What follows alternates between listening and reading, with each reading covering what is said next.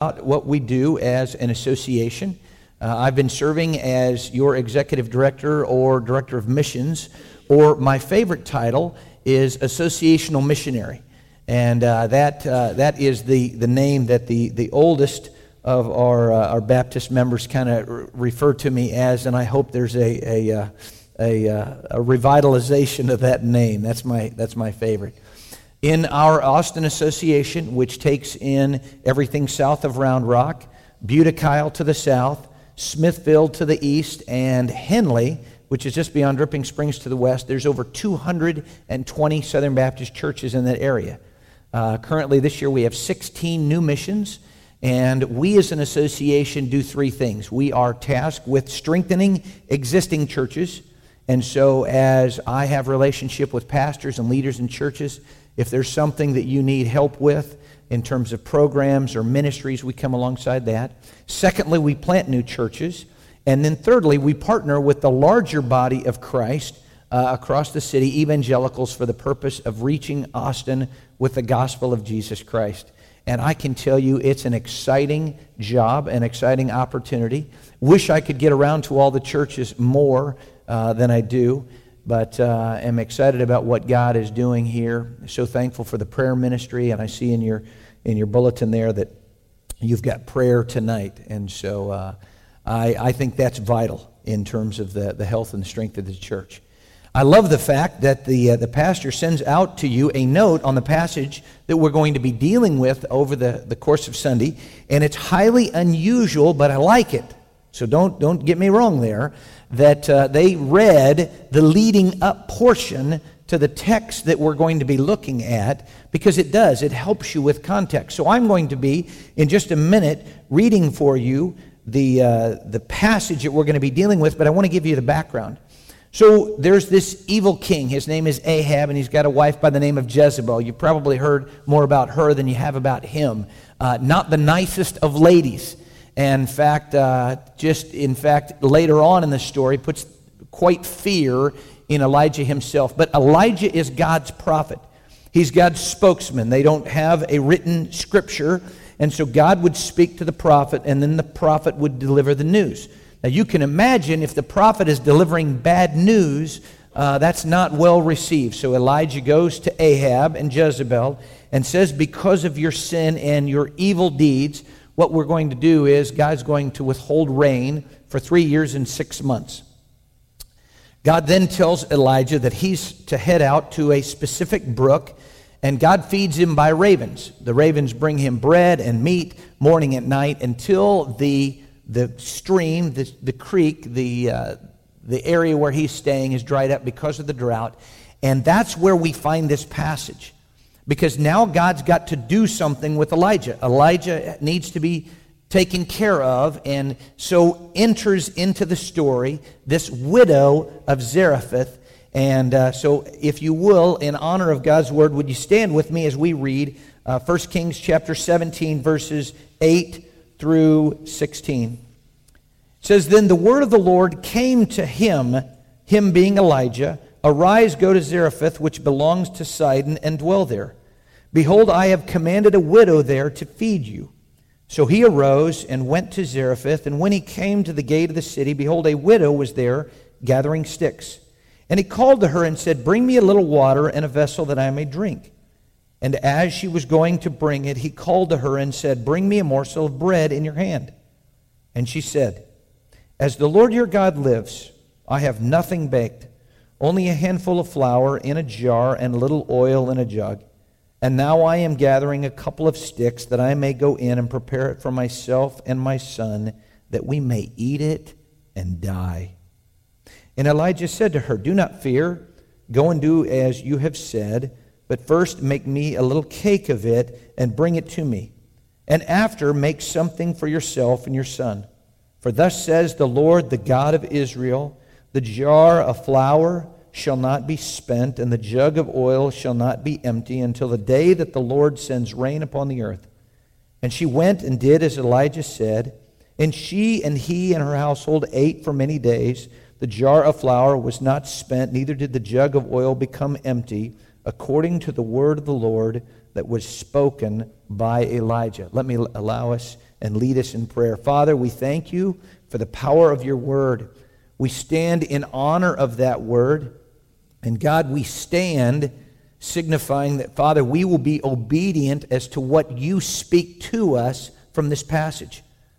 Father, I admit that it is not within me to fully and completely, God, to dissect the truth of this passage, but we pray that your Spirit might bear witness with our spirit, and God, teach us what we should do. For Father, we can't come into contact with your holy word. We can't come into your presence, into your holy presence, and walk away the same. So God, guide us and direct us, and may we, God, complete the work of Scripture in terms of hearing it and doing it. So guide us, Father, in your name I pray. Amen. Now, in the news that you got about the passage of Scripture, typically you have a title there, and somehow in all the texts that I get, I didn't see that from Samuel, so I didn't get you a title. And this morning I thought, when these folks find out that I'm going to be talking about giving, first of all, they're going to say, man, that sounds like a Baptist guy preaching on giving. But then secondly, he's doing a bait and switch. If he would have put about giving, I would have done something else. So I assure you that was not the case. I just missed the text and didn't respond back to Samuel.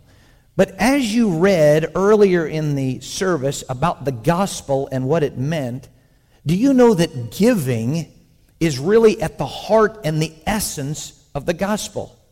John 3:16, probably one of the simplest verses if you were to give a gospel presentation to someone. For God so loved the world that he gave his only begotten Son, that whosoever believeth in him should not perish but have everlasting life. And when we talk about giving, I don't think that we need to shirk from that. I don't think that we need to be nervous from that, but I think we need to step into that. Now, you'll be happy to know that I'm not preaching a tithing sermon. We're not looking to raise a lot of money to build a lot of buildings. And we're just talking about giving what God has given to us. In that verse that I shared with you earlier, God gave his only Son. There was no money involved, but something very significant and precious. And in the story of this lady, she makes a very significant gift based on God's command to her. But when you begin to break down the story, it just has all kinds of nuances of wow, what are the implications? What's the application for me in my life?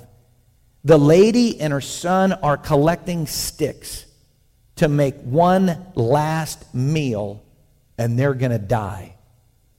And God's picked her. God's picked her to be the one that gives to Elijah.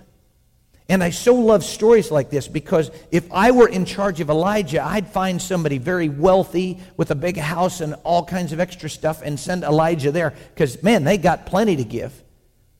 But that's not always how God wants to work. Now, in your order of service, there are spots for you to take some notes. And all of my points this morning begin with the letter O, okay? And I'm not trying to do this alliteration thing, but after I got 3 or 4 into it, it all worked out to O. And so you'll have to figure out which of the points that I stretch to make an O work there. But I think you'll remember it. And hopefully you don't walk out of here and say, oh my goodness, what happened to me this morning there? O number 1, her opportunity. Folks, when we think about giving, a lot of times we think about giving as not an opportunity, not as a joy, but something that we're obliged to do. Now, let me tell you something. When you give to your family or your friends or to church or to the things that you love, there's not an obligation in that. There's an opportunity and there's a joy. My daughter, Bethany, is a sophomore at Baylor University, and I'm telling you, that woman can work her debit card like nobody I've seen. But when she calls me or texts me and says, Dad, I need a little money, I love putting a little money in there for her. Now, when April rolls around and I write that check to the IRS, I'm not as yippee-skippy happy about writing that, and I would put that into kind of that obligatory kind of an area there. But I think when we give in the kingdom of God, there ought to be a joy in that, and we ought to see the opportunity. We ought to see the opportunity that God has given us to share back with Him what He has given us. My brother has now moved to Austin. He and his wife are working the soup kitchen with Frank Deutsch. And it is fun to have him in town, and we, as older guys now, begin to remind ourselves of stories when we were growing up. And I remember on one occasion, we as a family went to McDonald's. Now, I'm telling you, for all you younger folks, I know, you look at McDonald's and say that's not the healthiest, but when I was a kid, that was the only place. And man, when we went there, we thought it was the coup d'etat. It was the thing. In fact, we dubbed it the Baptist Steakhouse. We thought it was that good stuff. And I can remember on occasion my father getting everybody's order and bringing back everything to the table and passing it all out. And somehow we were one fry short. And I don't know whether it was Mark or myself. We'll just put it on Mark because he's not here. And my father, because being the dad, did without the fries, but he reached over to grab one of Mark's fries. And Mark says, that's my fries. You can't have my fries. And I'm so thankful that I didn't have the dad that says, listen, I'll tell you whose fry those are. I made the money that bought the gas, that bought the car, that drove you here to eat those fries. Those are not your fries. Those are my fries. And as I was thinking about that story, you know what? Everything that we have, they're God's fries. And I don't mean in any way to make light of that. But when we give, we're not giving stuff that we made ourselves. We're giving back to God what God has given to us. So with that as a lead-in, let me talk to you about the opportunity that God had given to this lady and how extraordinary it is. In verses number 8 and 9, it says, Then the word of the Lord came to him, Arise, go to Zarephath, which belongs to Sidon, and dwell there. Behold, I have commanded a widow there to feed you. Now, unless I would tell you this, you wouldn't know that Zarephath and Sidon are not Jewish areas. This is not an area inhabited by God's chosen people. God is going to ask a lady that's not even a follower of the Jewish tradition, as best we can tell, to minister to this guy. What an amazing opportunity. In Luke chapter 4, you can check this up on me later on, verses 25 and 26, it says these words, But in truth I tell you, there were many widows in Israel in the days of Elijah when the heavens were shut up 3 years and 6 months, and a great famine came over the land, and Elijah was sent to none of them, but only to Zarephath in the land of Sidon, to a woman who was a widow. So what I get from this story is, there are times in our life when God is sending people our ways or giving us opportunities that are unique to us. And the question is, will you and I, in Christ-like character who gave His only Son, would we be willing to step into the opportunity? Would we be willing to step in the opportunity to give as God would have us to? Thankfully, I am married to an amazing giving wife.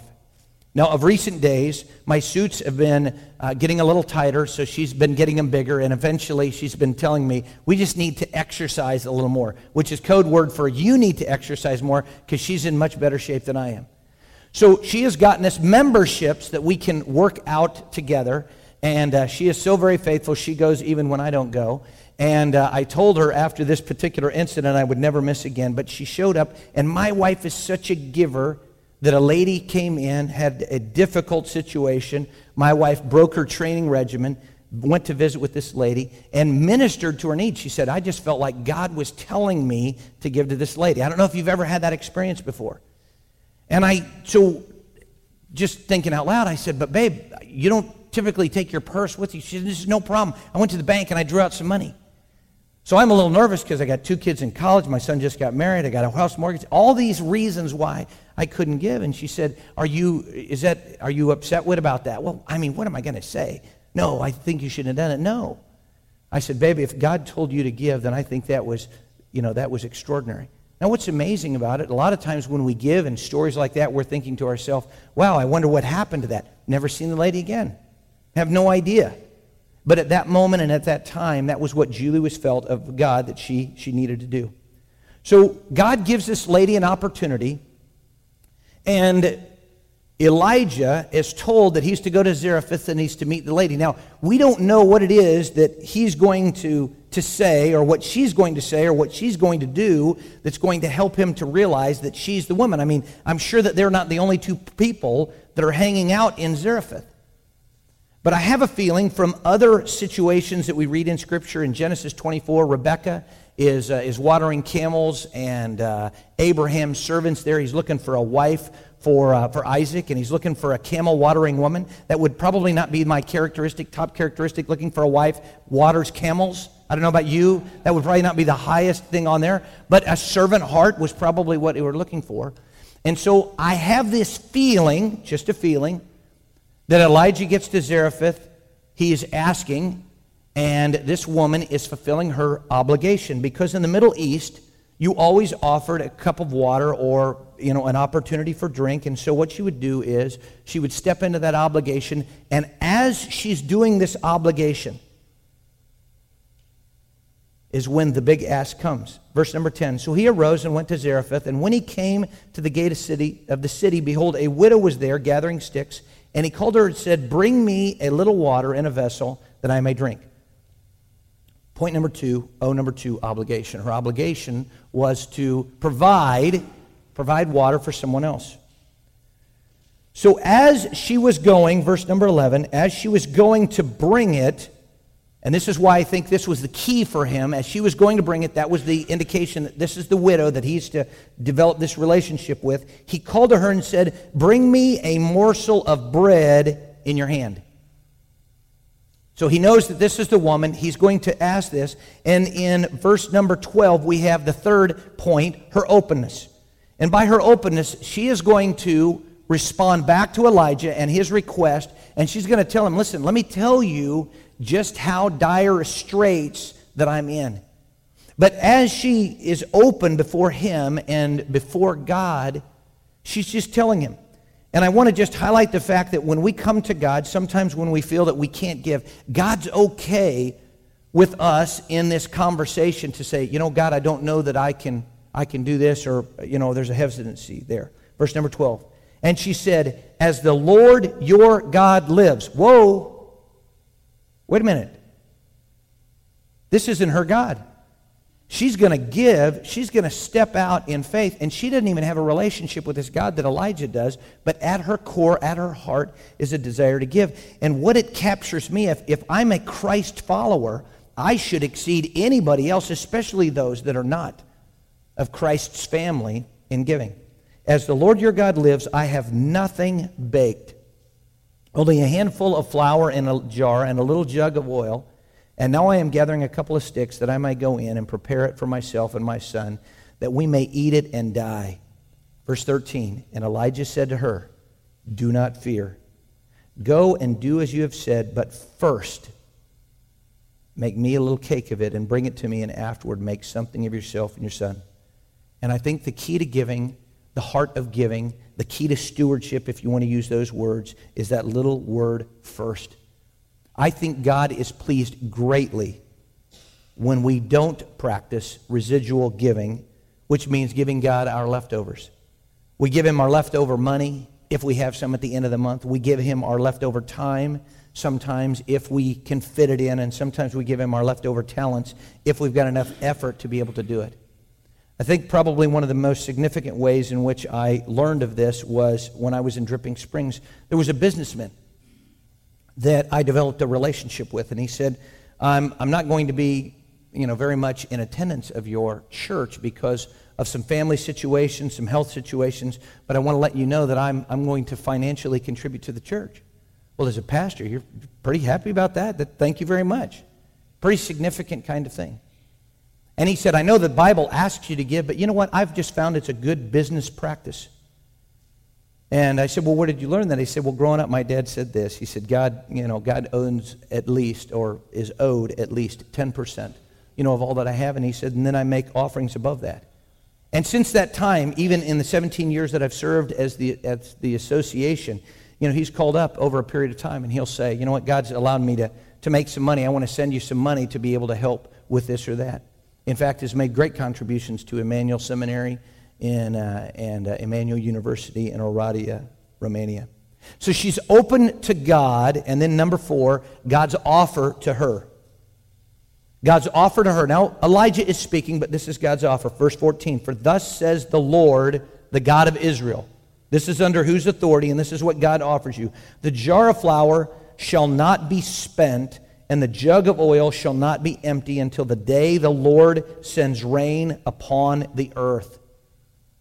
Now, I have dialogued with brothers and pastors and brothers and sisters in Christ about this passage and said, man, if God do something for me like that, shoot, I'd step right into that.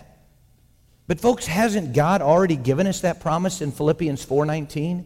And my God will supply every need of yours according to his riches in glory in Christ Jesus. And God makes the offer to her before she gives, before she even goes to prepare. Plain and simply, God's saying, if you trust me, then I'm going to provide for you. And God's made the same promise for us. And so when we step out and we give, I think we honor God who promises that we're not going to be in want for that. The 5th O is her obedience. Verse 15, and she went and did as Elijah said. The widow took God and Elijah at their word and did what she was asked. She obeyed the promise before the production. She brings back this bread, feeds him, and finally, number 6, her overflow. Starting in verse 15, the second half, and she and he and her household, meaning she and he and Elijah, ate for many days. The jar of flour was not spent, neither did the jug of oil become empty empty, according to the word of the Lord that was spoken by Elijah. For a lady who's not even, to the best of our knowledge, of God's tribe. And I believe as followers of Christ, we need to be givers that give out of joyful hearts. And rather than telling God all the things that we don't have and the reasons that we can't give, to step into it. Now you say, Dave, we haven't seen you in a long time. You're here on this particular Sunday. Why are you speaking about this? About 15 years ago, at the association, we had finished what we have as an annual meeting. And it was one of those days that was just a great day. Everything clicked. The financial report was great. The board of directors were pleased. All the churches were pleased. And it was kind of just one of those days I'd been praying that everything would go well. And I'm about to head home. And so I called Julie. Hey, how was your day? She's a school teacher, so I had to wait till she got done with school. And I said, man, it was great. It was awesome. She said, oh, I'm so excited. I made your favorite dinner. Come home. I said, I'll be right there. I got to lock everything up, and I'll be right there. And I walk out the back of our office, and Samuel will know the configuration of our office by the copy machine out the back door. And there's a homeless guy standing in the middle of Harmon Avenue with a can of government-issued chicken. Didn't even know chicken came in a can. And he said, do you have a can opener? And I'm sorry. And I looked at him, and I said, yeah, I can open your can. But I'll be honest with you, there was no joy in that. This guy was about to mess up my day. I was going to be a few minutes late, and I couldn't do what I needed to do. I walk in the back of my office. I'm standing there right as I'm coming through the door. And if anybody would have said, wow, you've heard God speak, I sensed God speaking, and here's what God said. Dave, you think you've had a great day, but if you missed this, the whole day is a waste. I turn around, and I'm crying. God speaks to you that clearly. It's pretty overwhelming. And the poor homeless guy, he thinks he's now connected to a nut job because this guy is now crying. And I told him, I said, I need to ask you to forgive me. Because you gave me an opportunity to give. And I just about missed it. I said, what's sad is, we had lunch, and I said, I'm sure that we've got some leftover food. So you don't have to kick me too hard before I get it. And I said, so I want you to go find all of your homeless friends. Tell them to come to the ABA. I'm cooking dinner, which means code for I'm going to microwave what we got here. I'm not a good cook at all. And on that day, the Lord changed my heart and passion toward homeless people. And they're not homeless people. They have names. And God has, really given me a heart to pray with them and to get to know them and lead them to Jesus Christ, as messy and as sometimes weird as that is.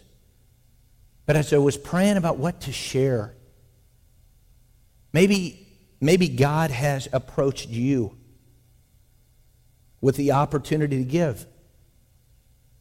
Don't miss out on the opportunity. And don't do I got a couple of kids in college and I got a mortgage and I got car payments and this kind of thing. If God's leading you to do that, folks, God is going to give grace. God is going to give the surplus. God is going to step into that. And I'm not here to say just give it and God's going to give you $1 million. If you heard that, you're not hearing what I'm saying. But I think the essence of the gospel is that God gave his only son, Jesus. And when we accept that gift of Jesus and his sacrifice for us, our lives are changed. And we become Christ-like, and the character of Christ is giving, and the character of who we are ought to be giving. And I never want to be in a situation where I sense an opportunity to give from God. And I don't know what that means for you individually. Whether this next week or maybe there's been something in the past that God has brought your way. But I can tell you, when you step into the opportunity to give, it is such a joy-filled opportunity. God talks about that he loves a cheerful giver. Those linguists that describe what those words actually mean say that God loves a hilarious giver. God loves when you give over and above and beyond.